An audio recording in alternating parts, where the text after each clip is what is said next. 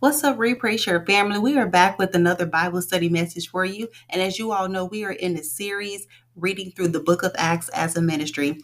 Week 2 message is again being delivered by Shawn Pierce, who takes a look at the next two chapters in the book of Acts, chapters 3 and 4. We truly hope and pray that this series has so far been a blessing to you and this message resonates with you and empowers you.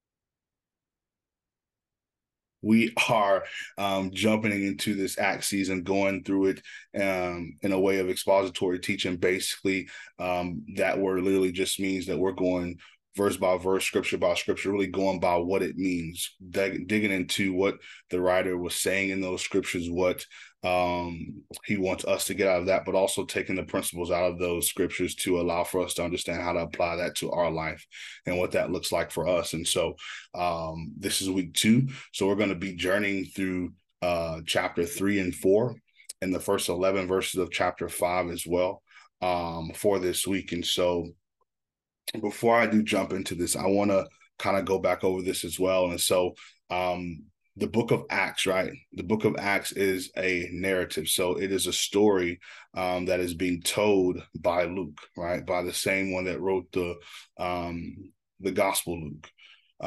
He's writing this, and he's writing this as a letter to Theophilus. And so this isn't taken, when we read narratives, they aren't supposed to be taken as things that we gather doctrine from or we gather as being the end all be all, because it's just an individual recanting the story in which they want us to know based off of what happened. And so, but we can take principles from what was said to apply to our lives, especially in our theme as far as us becoming the church that God intended.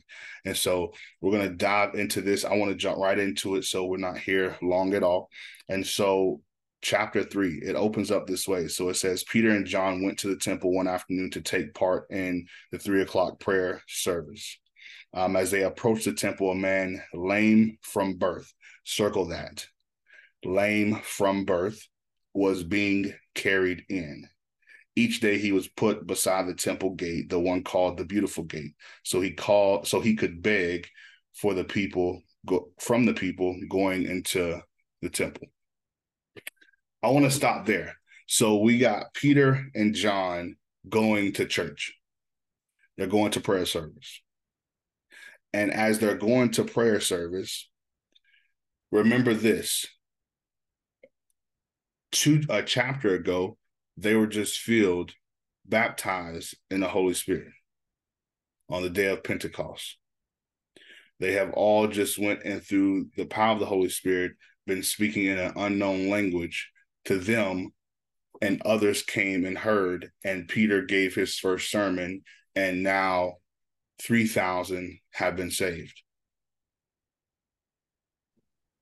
Now they are going a regular day to church, to a prayer meeting.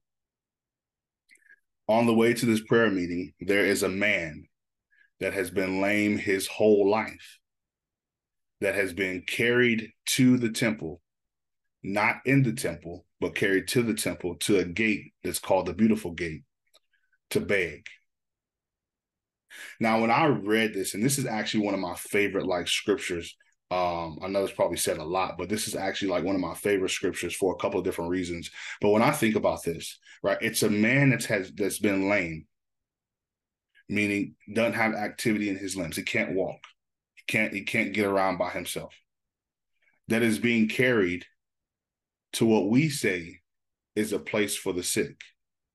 It's a place for us to come together, for God to do miraculous things, for God to meet us there as a community, to fellowship, to hear the word, to worship.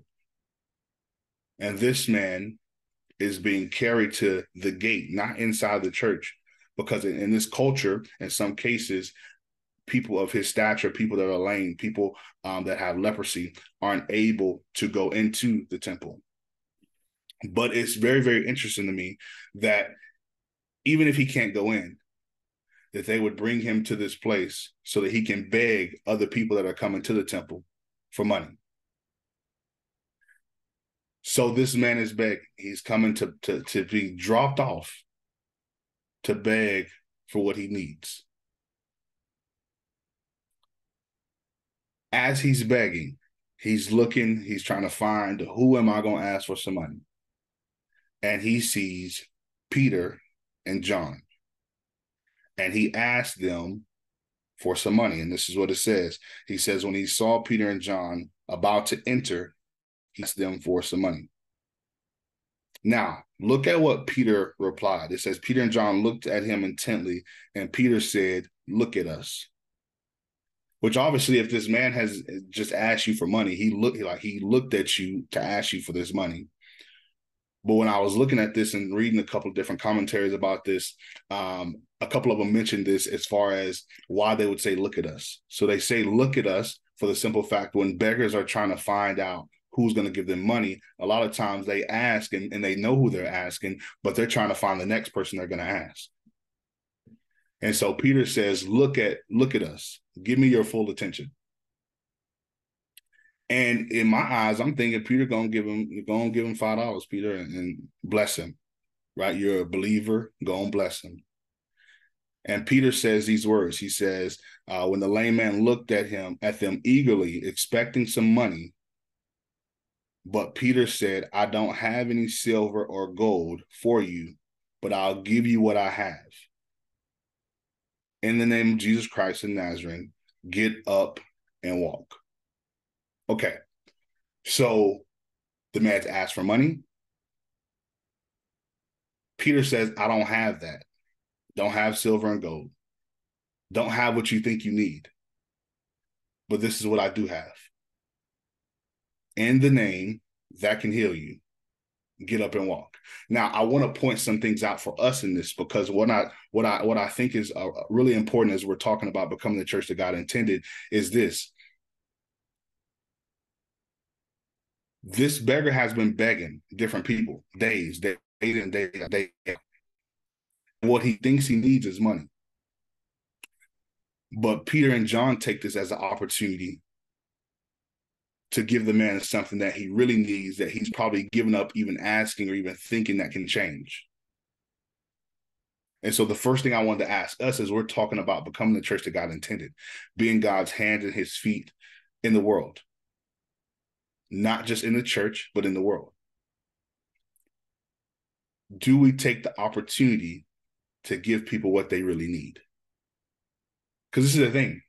When people ask for stuff, I know for me, like it's been time, even when me and Jordan were down here, we've seen somebody that was said they were homeless, right? Wanted money. I didn't have no cash. But just because you don't have any cash, are you still trying to give them what they need? They could need prayer. They could need encouragement. They could need healing.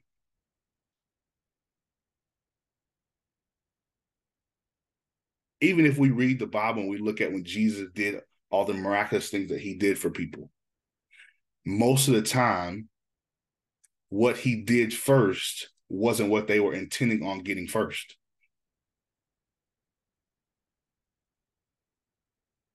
A person asks for something, he says, yes, your sins are forgiven. Wait, I didn't ask for that. I asked if you can heal me.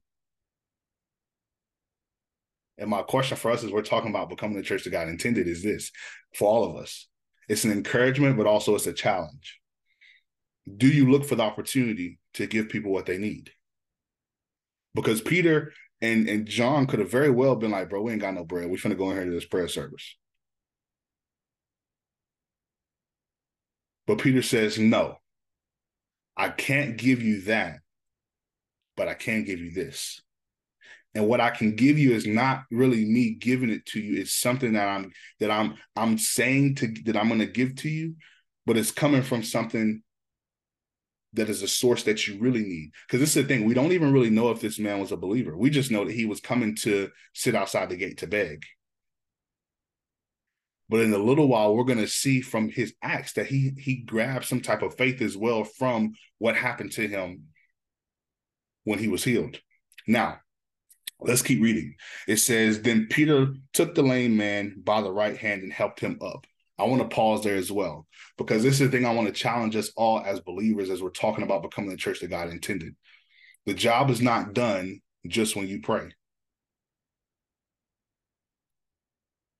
just when you say you're healed. Because again, Peter and John could have been like, in the name of Jesus, get up, and could have just went on about their day. Like, I had the faith to know you healed and I'm finna go. But think about this man. You just told this man to get up and he's never got up before on his own. He's never been able to do what you just said that he would be able to do based off of you putting Jesus' name on it.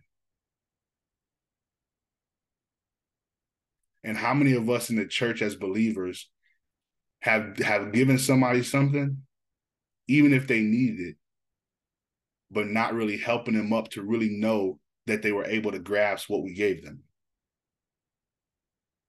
For example, I know I'm guilty of this, right? So somebody called me for something. They're asking me to pray for something. And I believe that when I'm about to pray for this, that you're going to receive it.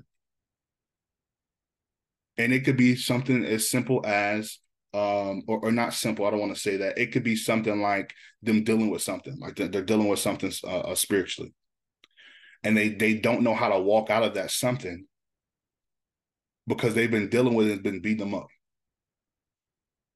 I pray for them, and I believe that when I pray, things are about to change, right? And faith, I believe that God is about to do a miracle. But do you take the time to walk them out of that? Like, do you take the time to give them steps, give them tips, give them the ability to understand how to walk out of whatever it is that you just said that they're delivered or they're whole from? Because what Peter shows us in this text is, I'm not just going to tell you to get up and walk. I'm going to actually help you get up, and then I'm going to watch you walk. Because this is another thing that I really love about Jesus and his miracles. This miracle was worked in a way that should blow our minds when we read it. Because look what it says. It says, Peter helped him up, and as he did, the man's feet and ankles were instantly healed and strengthened. He jumped up, stood on his feet, and began to walk. Then walking, leaping, praising God, he went into the temple with them. Pause. Hold up. How does a man that has never walked understand how to walk, but not just walk, understand how to leap?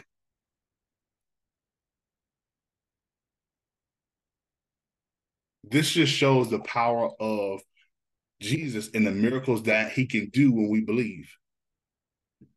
When we walk in the authority and the power that is within us, that we believe that the same period, that the same spirit that rose Jesus from the grave is in us. When we walk with that authority and we believe, we see some things that in the regular eye shouldn't happen. There's no way. Think about a person that's in like a car accident or something, and they lose for a little bit the activity to be mobile, to walk, and all of that. Even when I had knee surgery, I had to learn how to get back to walking properly. My gait was messed up. But this man went from being lame for over 40 plus years, never walking his whole life, to now he's healed, he's strengthened, and the man automatically understands how to walk and leap.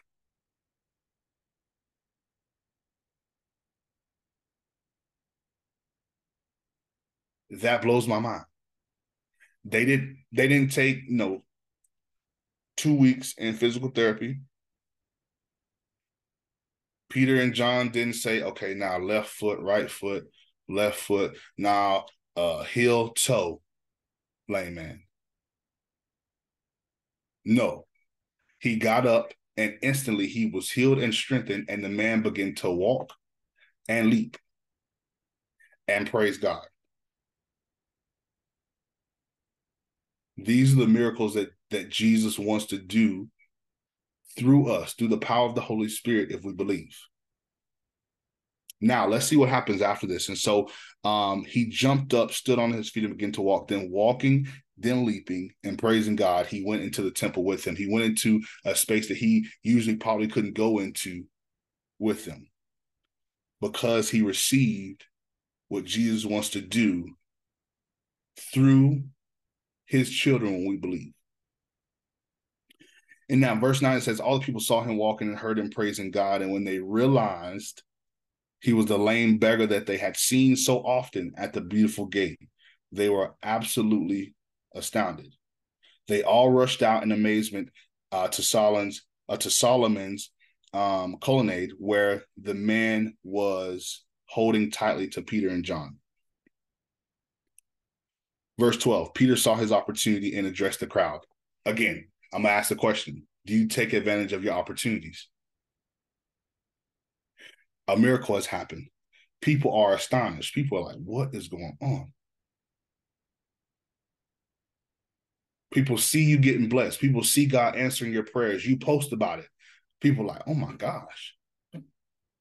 Whether you know they're believers or not, do you take the opportunity to make sure? Do you take the opportunity to be used by the Holy Spirit to share the news that we all say is good news? That we all say is the gospel that we should not be ashamed of because of the power that it had in our lives. Peter says, I'm going to take this opportunity. Now, I want to draw back a little bit. Something else that I want to mention here. Remember that in chapter 2, on the day of Pentecost, 3,000 people were saved. And they were talking. Peter was preaching to a group. Something else that this text shows us when we open up in chapter 3 is the same energy I give 3,000 or more, because it says 3,000 were saved. It doesn't mean that there was only 3,000 out there. It could have been 5. But the same energy, the same passion, the same intensity, the same attention I give to a group, I give to one. He was preaching to a group, 3,000 came to Christ. He sees a lame man, he gives the same passion, the same faith, the same belief to that one man. That one man that God answers the prayer, heals him, strengthens him, allows him to walk, do things that he's never done before without any type of training, leads to an opportunity where now Peter and John are in a position that they were once in, now sharing to the masses. Sometimes we think we have to share to the masses to get to the next masses. But what if it's the one that you share with that gets you to the masses? What if it's the 13 that you share with that then takes you to the stage in which God showed you would be on, or the platform or the people or the room or the job or the career, whatever it is. And so Peter saw his opportunity and addressed the crowd. Now, I wanna also make sure we look at how he addresses them. Look how he addresses. He says, "People of Israel." So these have to be Jews. This have to be the original people of Israel. He said, "What is so surprising about this? Like, y'all should know about this. Y'all know the whole first 5 books of the Bible by heart. Y'all should know that this is the God that does this." He says, "What are you surprised about? Why stare at us as though we had made this man walk by our own power and godliness? For it is the God of Abraham, Isaac, and Jacob, the God of all our ancestors, who has brought glory to his servant Jesus by doing this." I want to pause and say something here, right? So Paul and John know that they played a part in this. They know that they partnered with the Holy Spirit to see this man healed and restored. But when you know, you don't have to announce it. You can give God all the glory and not have to prove or tell people your part in it. When you have confidence in yourself, you have confidence that God has given, you don't always have to put what you did on it. You can literally just give the glory to God. Because I think this is an issue that we actually talked about a long time ago, that some of us, I've done it before, right? We have either no humility, we have pride, we feel like we've done it all, like it was us, hard work, grind, or we have false humility. It was all God. I ain't did nothing. It was all him. He did it all. But we should have a balance in that, because you did play a part. Because if Peter and John don't stop and say nothing, this man may not be healed. And they know who actually did the healing. They just had the faith to believe, and they know who healed. And I want to address that, because I think that it's just sometimes that we fall on either side of the extreme, and on either side of the extreme, usually there's error. If you're full of pride, it's error. But you're full of pride because you're like, nah, I did it. I did it. Yes, I did this. Or if you fall on the side of false humility, there's error, because it's not really humility. You did play a part. But when you're confident in you and knowing what God has done in you, knowing how you partner with the Holy Spirit to do what God has allowed for you to see the fruit of, you're okay with saying, no, God did this. I can announce that, and I always don't have to tell you that I played a part. So Paul says, listen, why are y'all so surprised? Like, what y'all think it was just us that was able to allow for this to happen, this miracle to happen? But also see how he speaks to these Jews. So I'm reading a book about preaching, and it's about communicating in the age of skepticism. And they said something that I really love, that I want to share, that I didn't even know that I was going to talk about till I read this morning. And so when they're sharing the gospel, when we get these opportunities to share, notice what they did, how they approached the people that they were talking to. They didn't talk to them in a way that they couldn't understand. They talked to them in a way that they knew that they would be able to grasp the understanding of.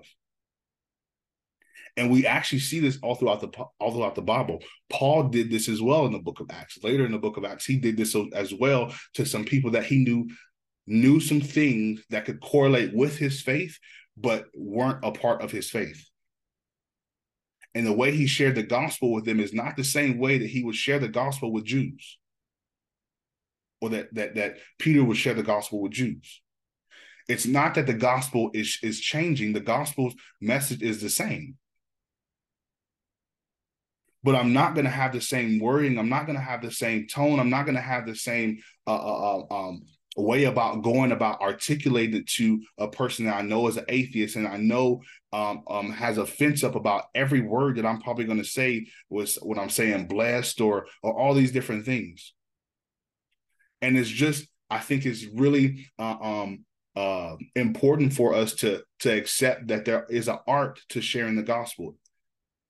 And it may be a reason why we don't see a lot of people even wanting to accept it, because of how we give it, because we want to give it like it's a one-size-fits-all thing in the way of communicating it, when some people just don't get what you're saying because you're saying stuff that they don't even understand. Like, we even see this with the woman at the well, with Jesus. Jesus did not speak to her the same way he spoke to the Sadducees and Pharisees. He spoke to her in a way that he knew she would understand what he's saying, that led her to go back and share the experience that she just had with Jesus to a whole group of people that thought that they would never be able to have that relationship, to be able to meet the Messiah. That led to all of them coming to now sit with Jesus for days, meet with Jesus for days, and spend time with him. Let's just think about that. So this is how Peter approached these Jews. He says what they understand. He says this, for it is the God of Abraham, Isaac, and Jacob. They know that. They know who that God is from Moses, writing the first 5 books of the Bible. They know that information. Look what he says after this. He says, the God of all of our ancestors, mine and yours,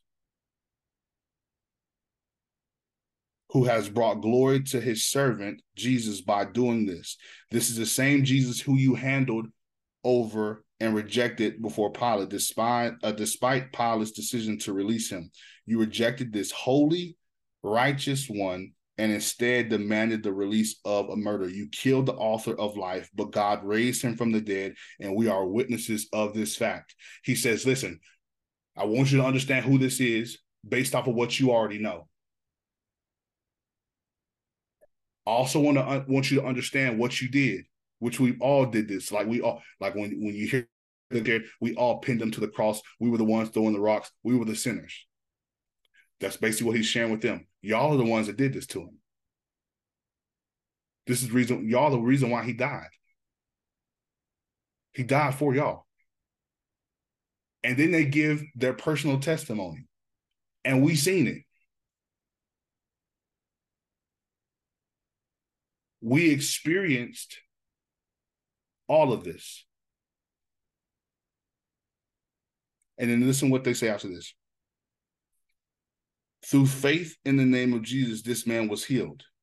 So what y'all just seen from this lame man, that happened because of the one that I worship, that is my Lord, that should be y'all's once y'all realize what y'all did, that y'all were rejecting, that y'all were killing the one that was actually coming to give you life, the one that was actually coming to save you.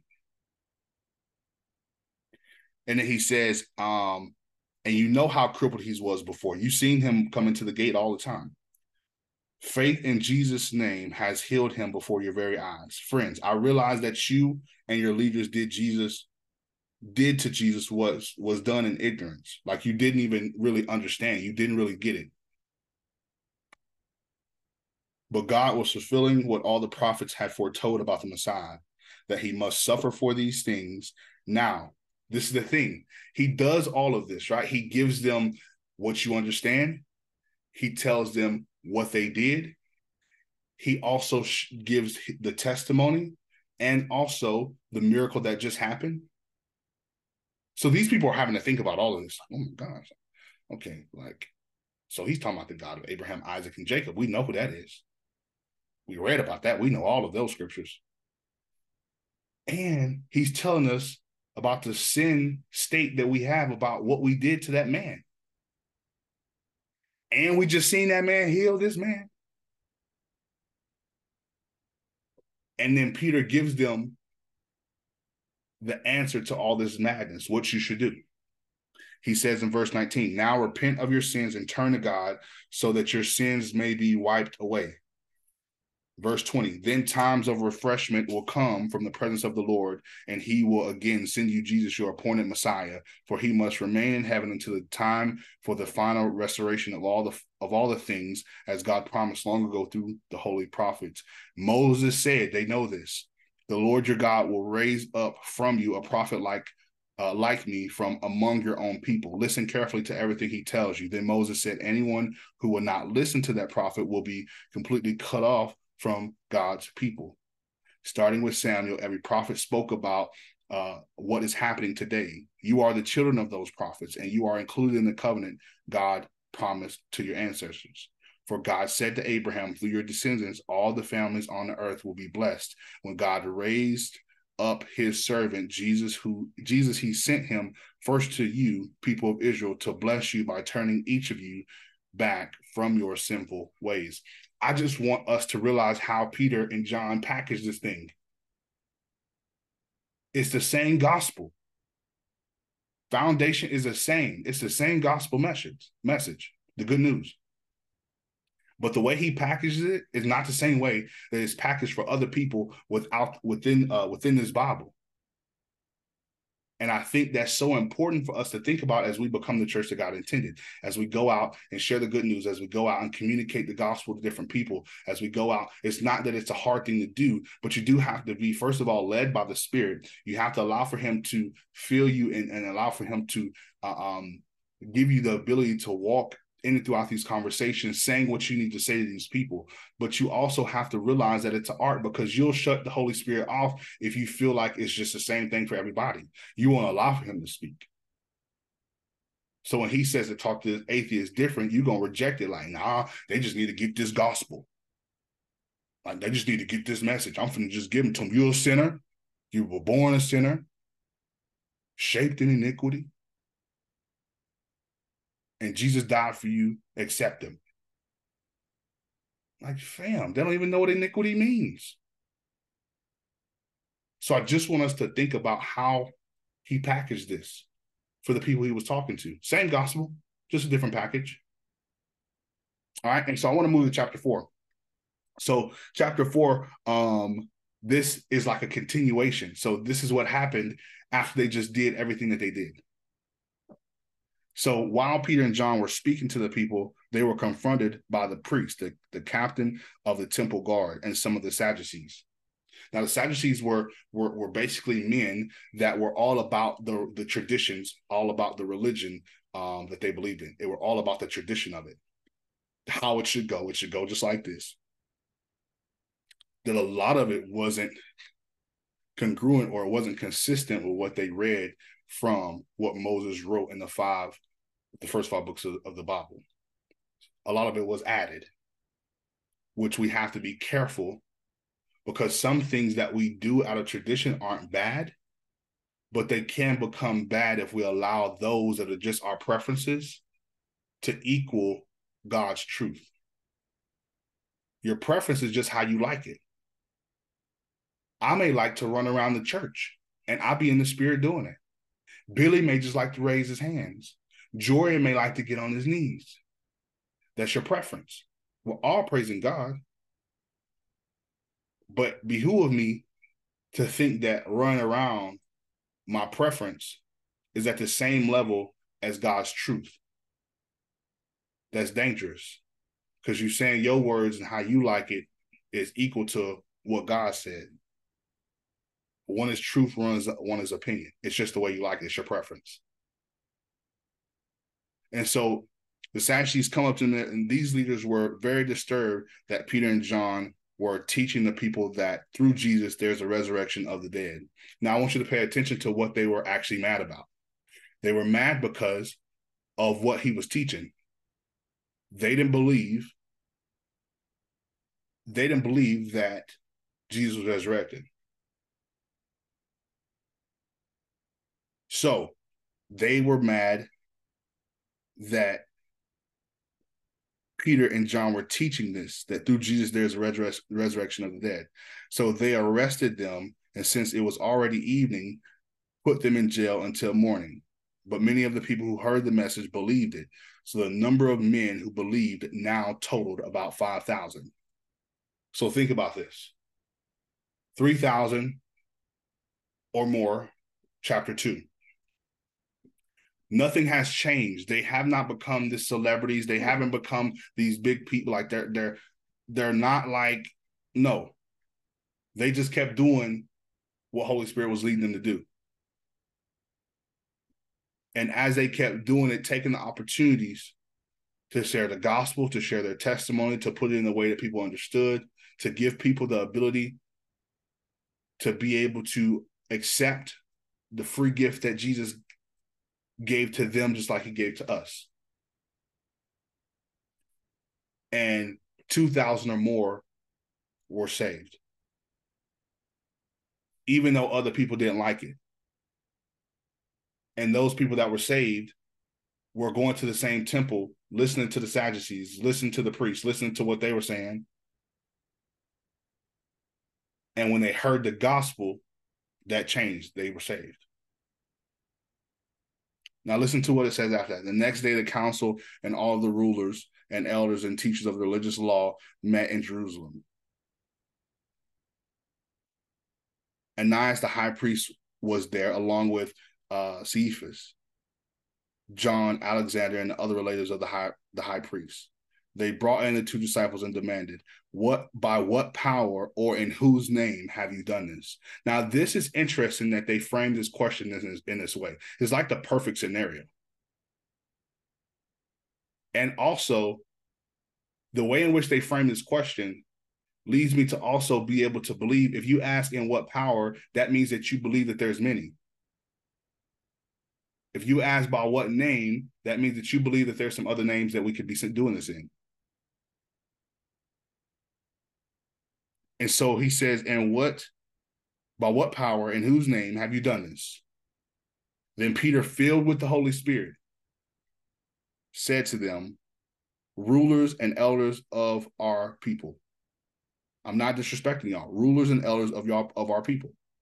Are we being questioned today because we've done a good deed for a crippled man? Do you want to know how he was healed?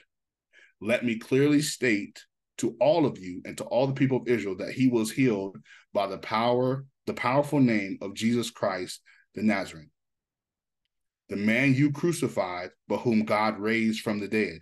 Remember their issue. Their issue was you telling these people about the resurrection of Jesus. I want us to realize the boldness that Peter has in telling them the same thing that he just told everybody else. I know y'all high priests. I know y'all got this authority. But my question for us is this. Are we bold enough to confront, not argue, but to confront and share the truth with people we know that have authority on the earth? Like they have authority in culture. Do we have the boldness to stand firm? And do you really want to know? Okay, well, let me tell you. It's Jesus, the one that y'all crucified, the one that you deny. That is the name that healed the man that was crippled. This takes a lot of boldness. Because if we read throughout the Bible, these men should have been killed. Because y'all disrupting our tradition. Y'all disrupting how we go about things. But when you know how good the good news is, and you are filled with the Spirit, there's a boldness that you'll have, that we'll all have. And my prayer for all of us is that we don't reject this boldness because of fear, but we allow the Holy Spirit to give us this boldness to stand firm and share this news. And so, listen, Peter says, the man you crucified, but whom God raised from the dead. For Jesus is the one referred to in the scriptures where it says. Now, again, Peter is giving these people what they know, allowing for them to realize, like, y'all even know this part here. Like, I'm trying to help y'all understand by giving y'all some stuff that y'all actually know. He says that the stone that you builders rejected has now become the cornerstone. There is salvation in no one else. God has given no other name under heaven by which we must be saved. The members of the council were amazed when they saw the boldness, not when they heard what he said, because they already knew what he said, but when they saw the boldness that could only come through the power of the Holy Spirit, they were amazed. People will be amazed when we walk in this boldness. So they were amazed when they saw the boldness of Peter and John. Look what they say after this. For they could see that they were ordinary men with no special training in the scriptures. So they didn't know all that we knew in the way that we knew it as Sadducees. We know that they ain't got no seminary. They ain't went through the same rigorous training that we went through with Gamaliel. They ain't go through that. So they ain't got everything we got. But we're amazed. Why are they amazed, though? Look what it says. They have no special training in the scriptures, but they also recognize them as men who have been with Jesus. Because there's a difference between having the knowledge and the education and having all the words from what you read in the scripture. There's a difference between that and people being able to see that you've been with Jesus. You may not know it all, but what you do know, you do it in a way that Jesus would have done it, which shows that you've been with him. You're a disciple of Jesus. You can know the truth, but you knowing the truth looks different when you don't know Jesus, when you haven't been with him. Because when you've been with him, you can know the truth and still give it in grace. You can still know the truth and give it in love. You can still love on people that you know are rejecting him. You can still treat people in a way that they should be treated, even if you don't know all that they know. So the thing that they recognized the most was, first of all, they don't got it like we got it in the knowledge of these scriptures. They don't know everything we know. We've been through training. We've been through seminary. We didn't sit under all the great teachers. We've learned. But the thing that separates is these men been with Jesus. And my prayer for myself is that people would not see how much I know, but they'll see who I've been with. And people see who you've been with by the fruit that they see off your life. You know a tree by the fruit.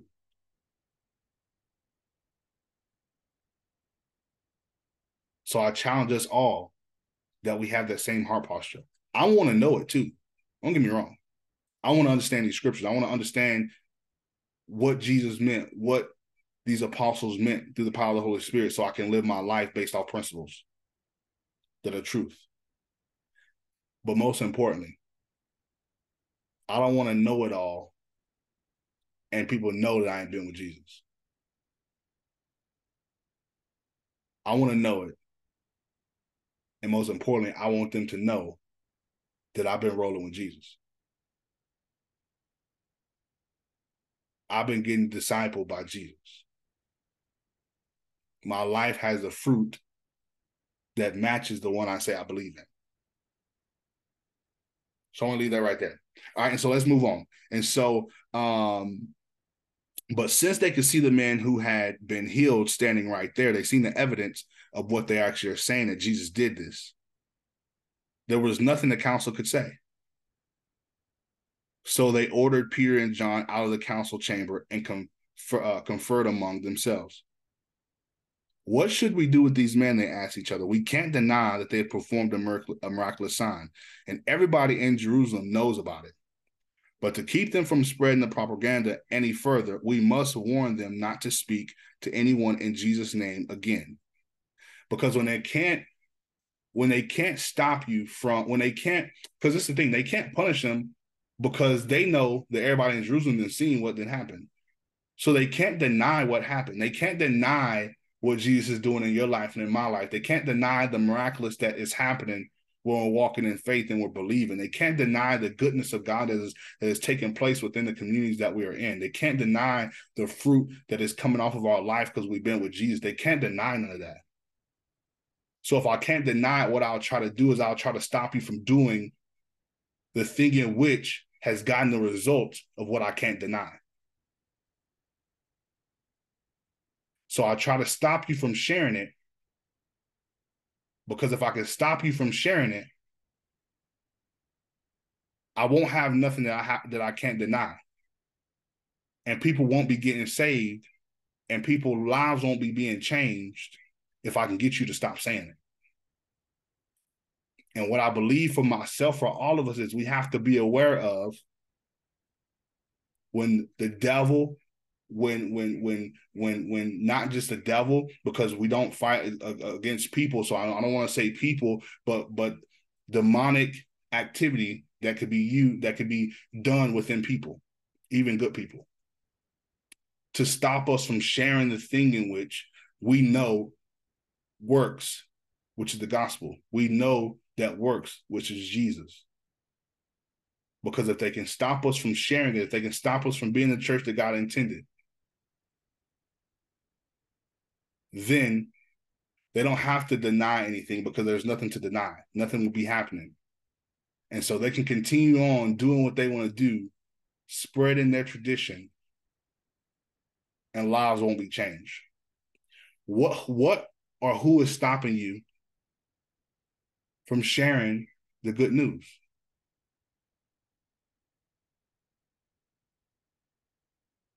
Because whatever that is, it's keeping you from being able to experience what Holy Spirit wants to do through you, through me, and from being able to see people's lives changed and culture being shut up. The Sadducees have to shut up. because they can't go against what they see. Because if they go against what they see, they look dumb to everybody in the culture. Because everybody in the culture can see it as well. The only way that we won't see it is if we are quiet, if we won't share the news that we say we know that saved our lives. So this is what it says. It says, so they called the apostles back in and commanded them, never speak or teach in the name of Jesus, which lets me know that they know what works, that name. Even if they don't want to accept it right now, they know that's the name that works.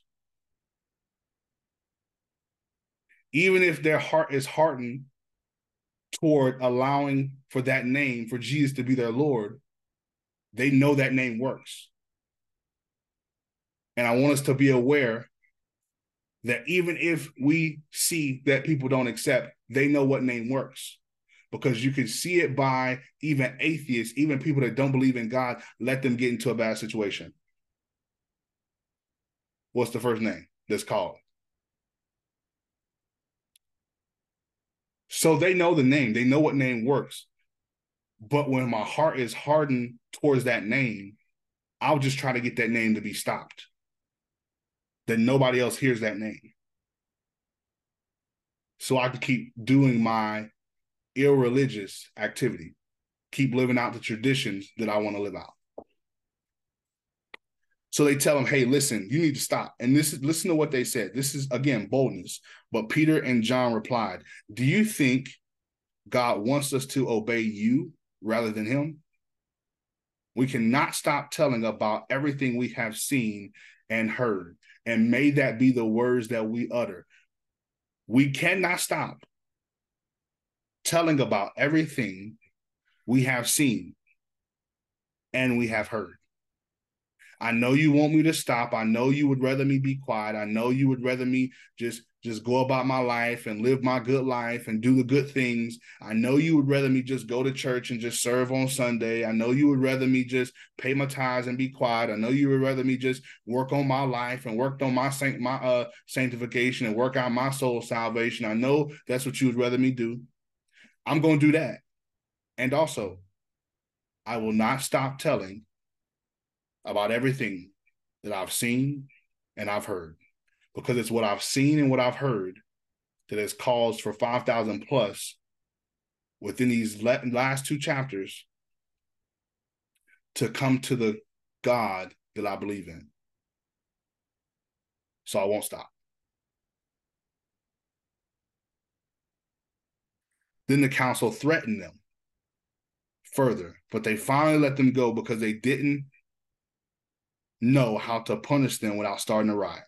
For everyone was praising God for the miraculous sign, the healing of a man who had been lame for more than 40 years.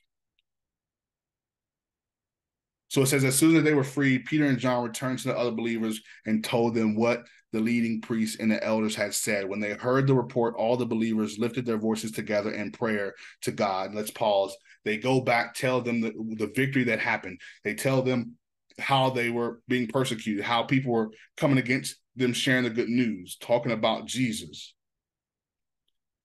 Listen to what they did. And one thing that we've looked at throughout these last three chapters or four chapters now is unity and prayer was all throughout those four chapters.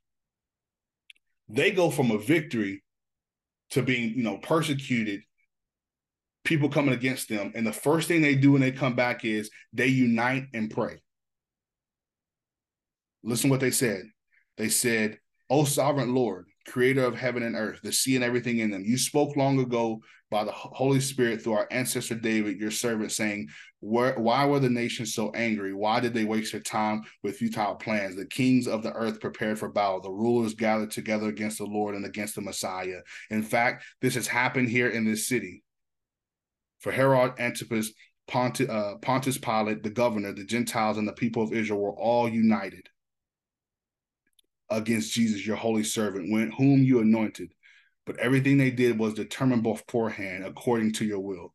And now, O Lord, hear their threats and give us your servants great boldness in preaching your word. Stretch out your hand with healing power and and may miraculous signs and wonders be done through the name of your holy servant Jesus. After this prayer, the meeting place shook and they were filled with the Holy Spirit. Then the preaching of the word of God with, then they preached the word of God with boldness. I want to point out a few things here, and then we're going to wrap up with these 11 verses. All right. And so, one, unity and prayer are essential to the body. If we go to First Corinthians, it talks about how the Holy Spirit functions in unity. He's effective in unity. Disunity is not where the Holy Spirit thrives. He wants to thrive in. So unity is important to the body. Could it be that they've seen what they've seen because they were united? And unity and uniformity are two different things. We all don't have to dance alike, but we all need to be dancing about the same God. We all need to be united about the same foundation, about Jesus. It don't all have to look the same, though. And prayer. And then look at what they prayed about. And in your own time, I want you to go back and look at the Lord's Prayer and then match the pattern in the Lord's Prayer with how they prayed. Same pattern. Acknowledgement, same pattern. All right, I want you to do that in your own time, though. Now, what they prayed for. They just went through cruel punishment, like people treating them bad because they were doing good things, being threatened. And when they come back to pray, what they prayed for was not that that would stop. Not that the hardness, the things that they were going through would stop. Their prayer was boldness. Why wouldn't they pray that it would stop? Maybe because they knew, and we know, that Jesus says in this life, you will have trouble. Also, they probably knew that Jesus said, they persecuted me and they're going to do you the same. So there's no reason for us to pray for it to stop. Because if we say we want to be believers in Jesus Christ, then we have to know that that comes with it. But what we can pray is that we receive the boldness through the Holy Spirit to still be able to walk, talk, live out what God intended for us, for the glory of God, for the betterment of the kingdom, and for us to experience the life that he called us to live. They prayed for boldness. When they prayed for boldness, the meeting place shook and they were all filled with the Holy Spirit. So last week I talked about the difference between being baptized and being filled. They were already baptized. These are the same ones that were in chapter 2 on the day of Pentecost when they were baptized in the Holy Spirit. But I encourage us all to continue to be prayerful about asking God to refill us with the Holy Spirit, to give us the awareness of the power that Holy Spirit wants to do through us,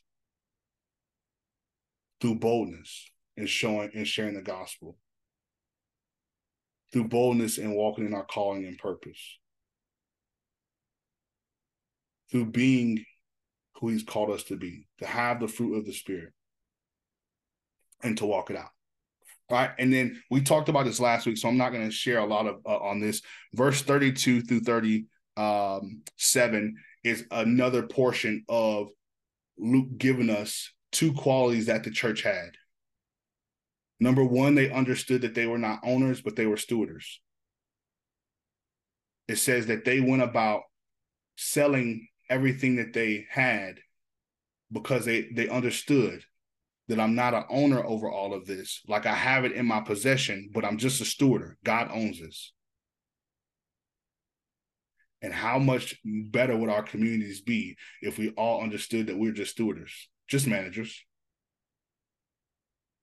And when you're a manager, you don't have to hold on to things like you would if you owned it because you don't have the highest decision. You're just a steward. And so they were willing to sell all their things to make sure that everybody in the community had all they needed. So they knew they were stewards, and the other thing is they were generous. They had a generous heart. They were willing to give it, wanted to give it. All right. And then chapter 5, 1 through 11. I want you to read that on your own. I'm going to paraphrase it though.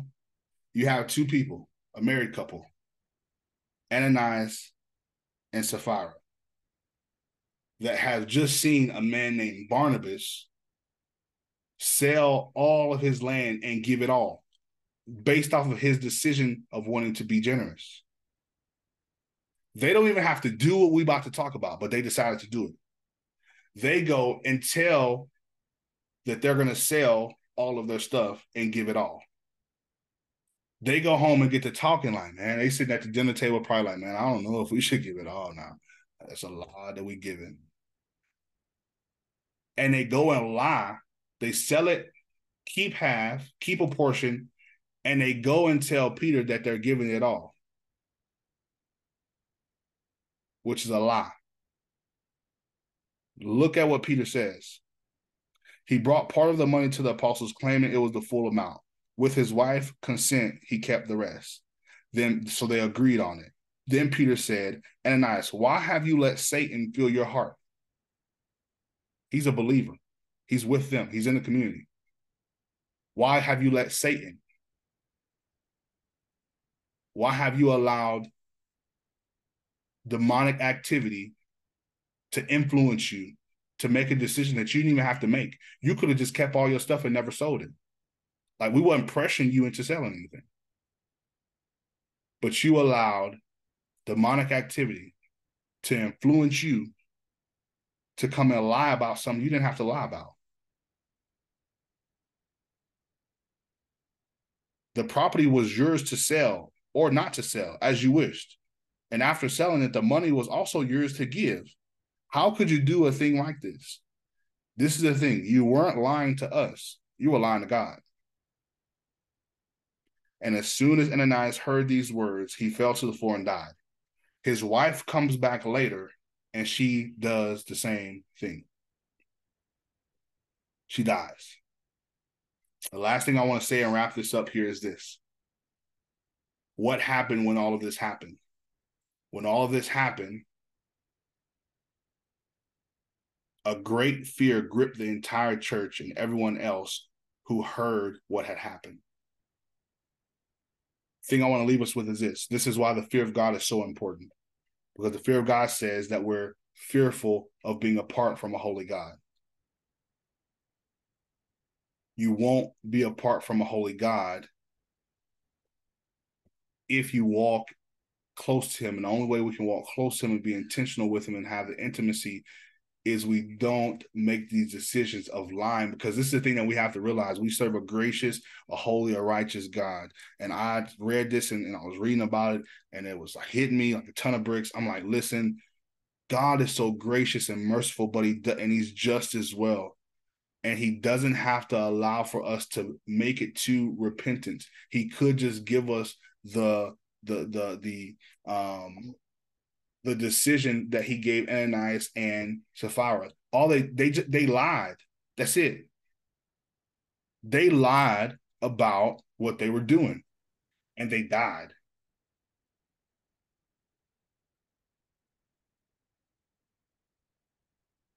How much are we taking advantage of grace and mercy when he could just be just?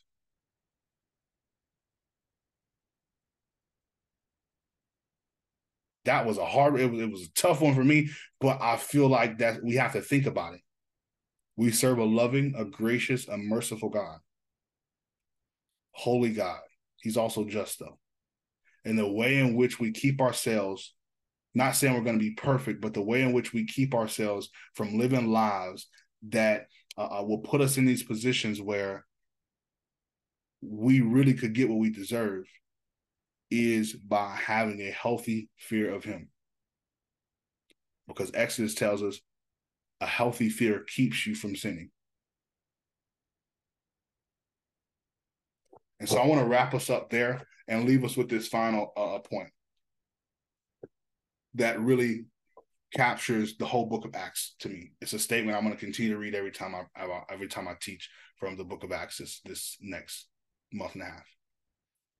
Because of the finished work of Christ and the coming of the Holy Spirit, we as believers have everything we need to be effective in being and doing all God called us to do for his kingdom. The question is, what will be our response?